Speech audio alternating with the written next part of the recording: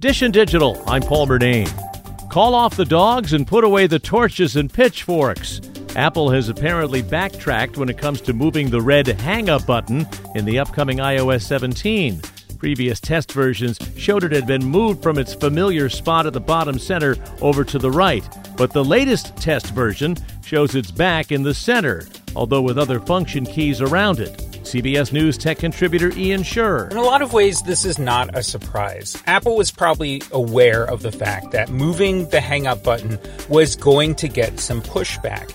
And they were probably monitoring people who were using test software to see if they struggled to get used to the new position of the hang-up button. But iPhone users may have to get used to new positions for the mute, audio, and FaceTime buttons.